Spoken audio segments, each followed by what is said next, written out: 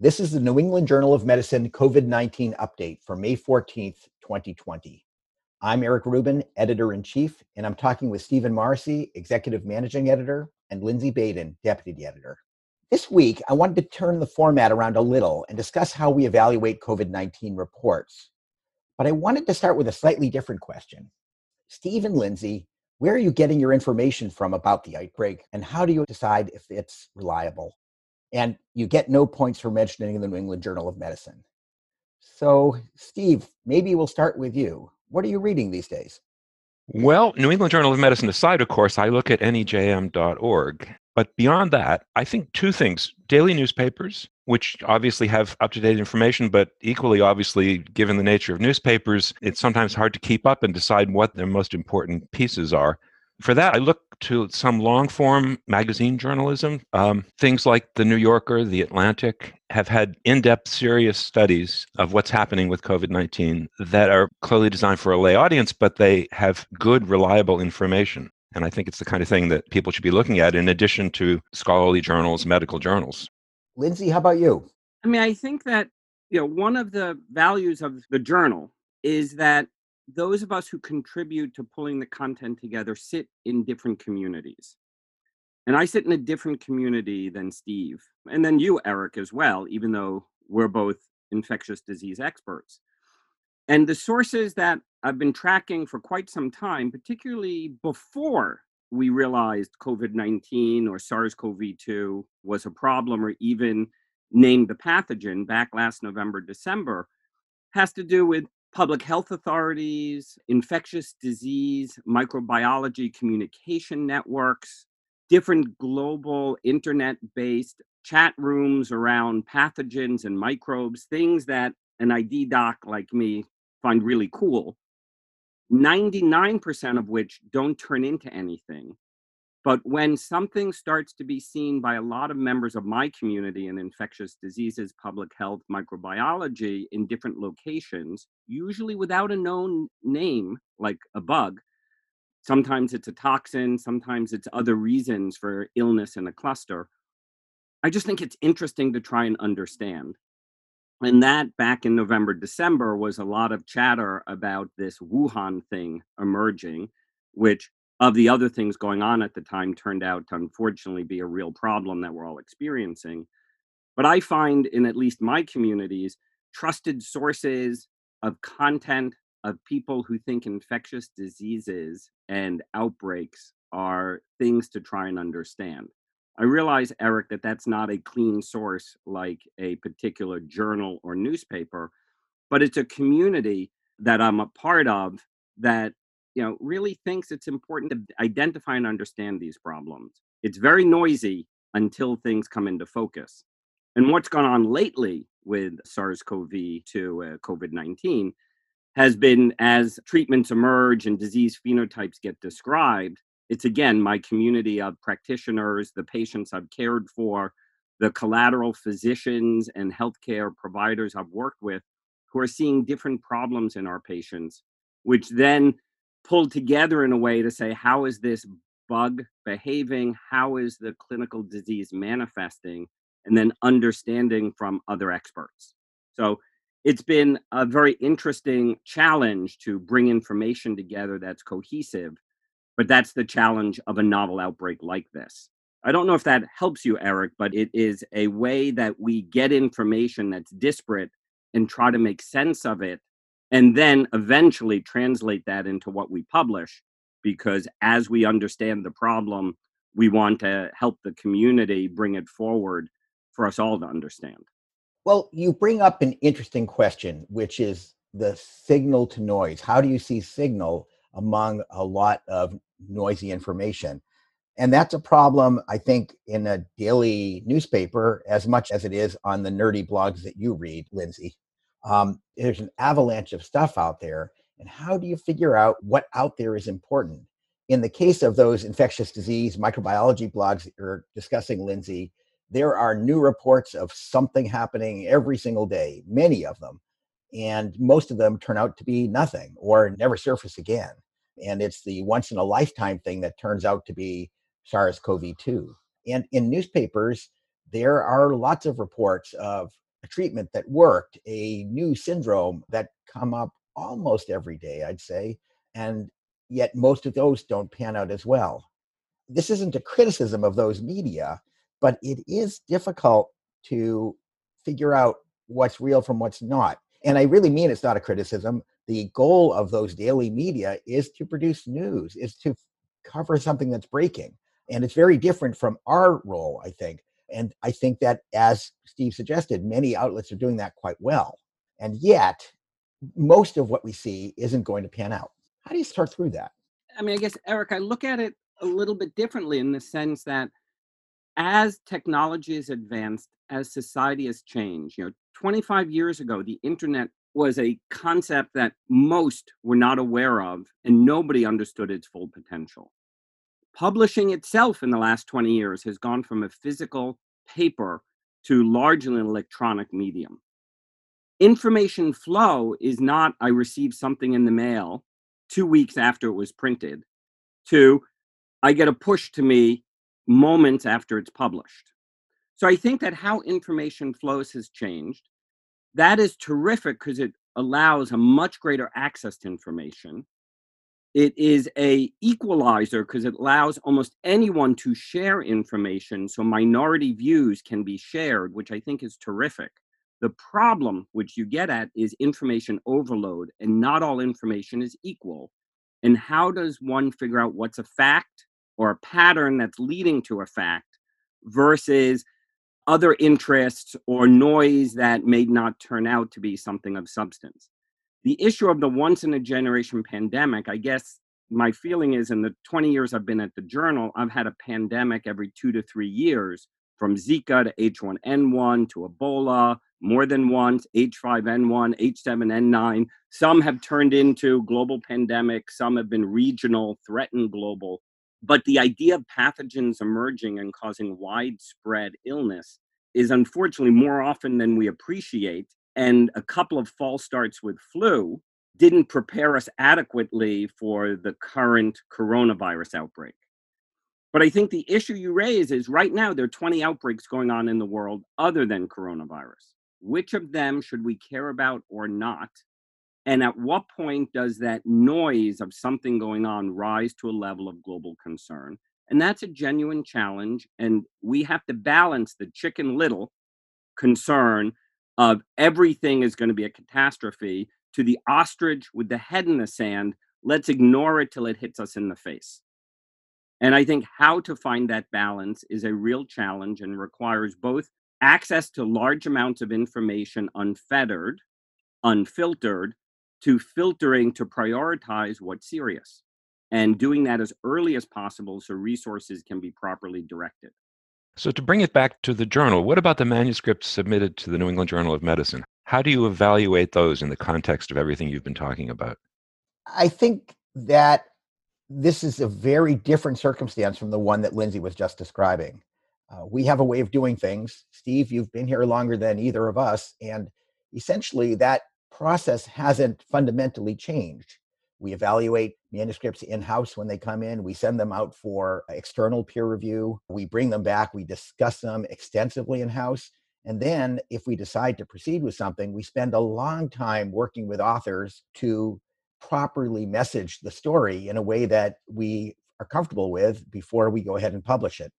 And I don't think that's changed in the COVID-19 era. What's changed is the magnitude, is how much stuff we're getting and how quickly we have to respond to it. That has not meant that we've exactly cut corners. Every manuscript still goes for peer review. Every manuscript gets reviewed by a statistical editor. Every manuscript gets discussed and edited in a back and forth with the authors. It's just the time scale for that has been compressed enormously. That honestly is quite a stress on the system. We're not set up to do that, but we're still dedicated, I think, to producing the same quality of work that we do under normal circumstances. Eric, I mean, I think I agree with you that we have rapidly accelerated the process. I don't think we've diminished the quality. And the community of editors, manuscript editors, statisticians, our community to ensure quality have all stepped up with the energy needed to respond to this unprecedented event. There is always a trade-off with speed and being able to root out every error. So some errors can creep in, typically less substantive, and also certainty. And I think that early on in January, when we were publishing material, it was quite uncertain what was going on, and it was quite uncertain what was important. And that's where the review process, which was done in days and in some cases in hours, was trying to be responsive to the public health need. And Steve, trying to gauge what is likely to be true, given that when the event is not yet defined, it's very challenging to know what will be true.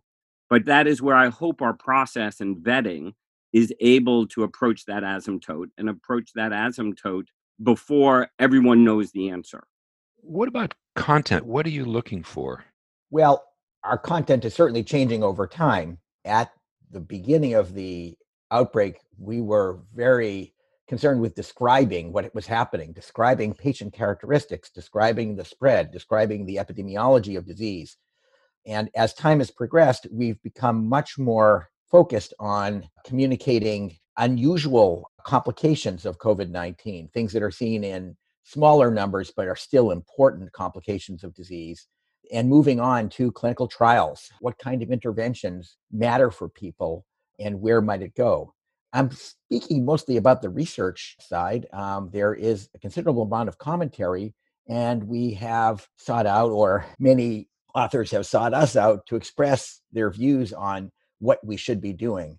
But I think we've moved on to a very operational viewpoint. What can we do right now that will make a difference?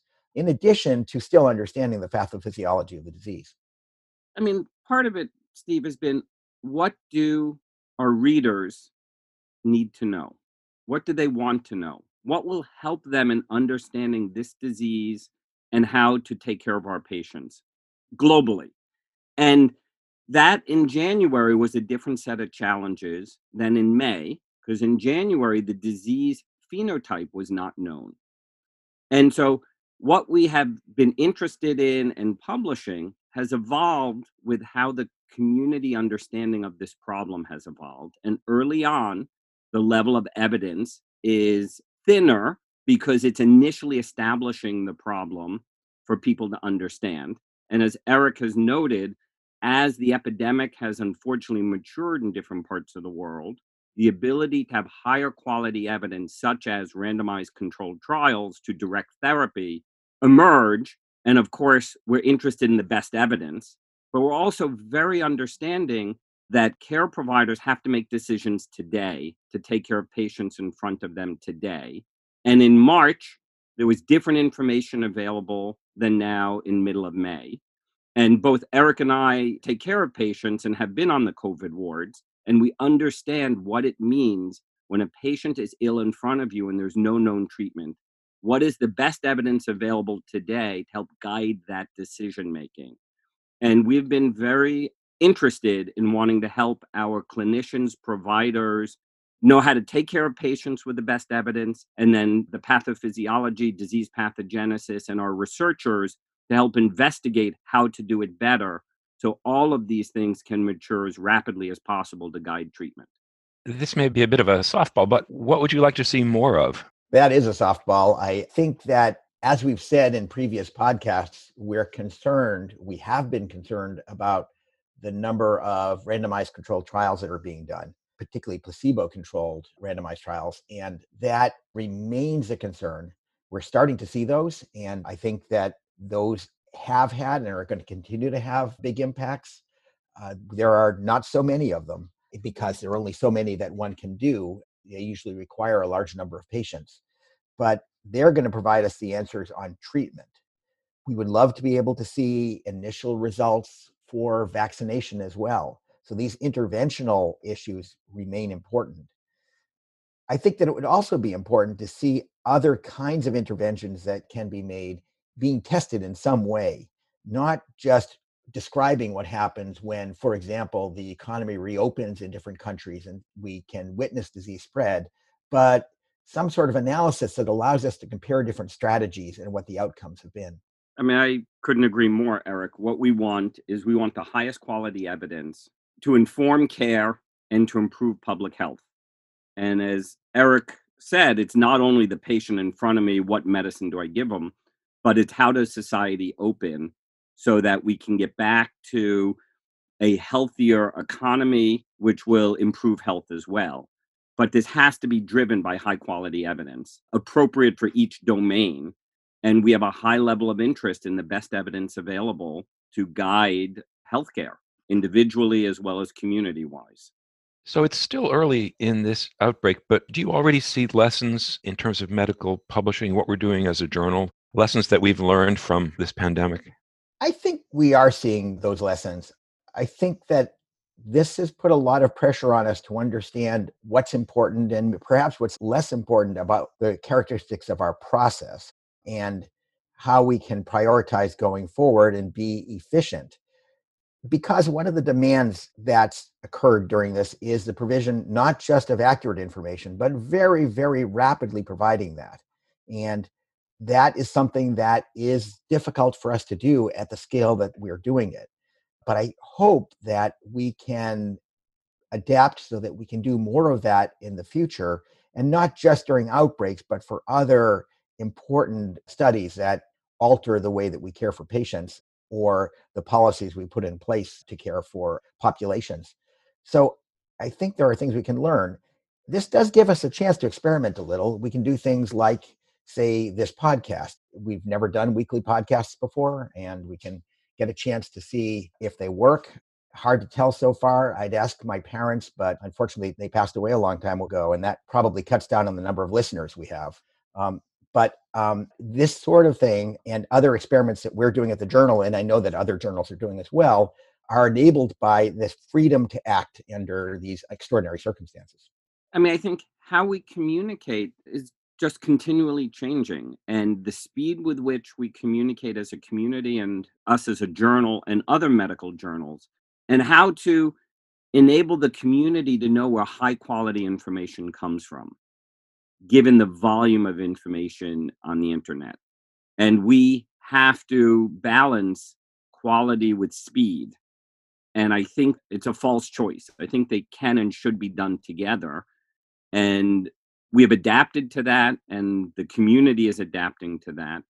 I think another lesson is appreciating each other, in that our authors, our reviewers, journal staff, both our journal and other medical journal staff, the amount of work and effort that people have stepped up to do to try and improve how we share information to improve the health of the public, to me has been both inspirational, but also needs appreciation. And hopefully we'll think a bit about how do we improve these structures going forward when we get on the other side of the hyperacute phase of this pandemic. Thank you, Lindsay. That's a really important point. I think we really want to make a shout out to the authors who've turned around manuscripts very, very quickly and done all the important work that we have the privilege of publishing. To our reviewers who we've been making tremendous demands upon, remember that the reviewers are experts in this field, and that means there are huge demands on their time. Most of them are taking care of patients, and they're setting policies for their hospitals or for their states or for their countries. And we're asking them to do something on top of all their responsibilities. And then finally, as you mentioned, our staff have been extraordinary. They've really stepped up in a huge way, working nights and weekends consistently for a really sustained period of time. So thank you, everybody. I mean, I also think from the medical publishing space, I think there's been a sense of community across medical publishing about how do we collectively respond to an unprecedented event like this. And I think it is healthy for communities like ours, in that vein, to relook at how we do business to serve the health of the public. And I think that has been another terrific element of reflection to improve how we all contribute. Thank you, Eric. Thank you, Lindsay.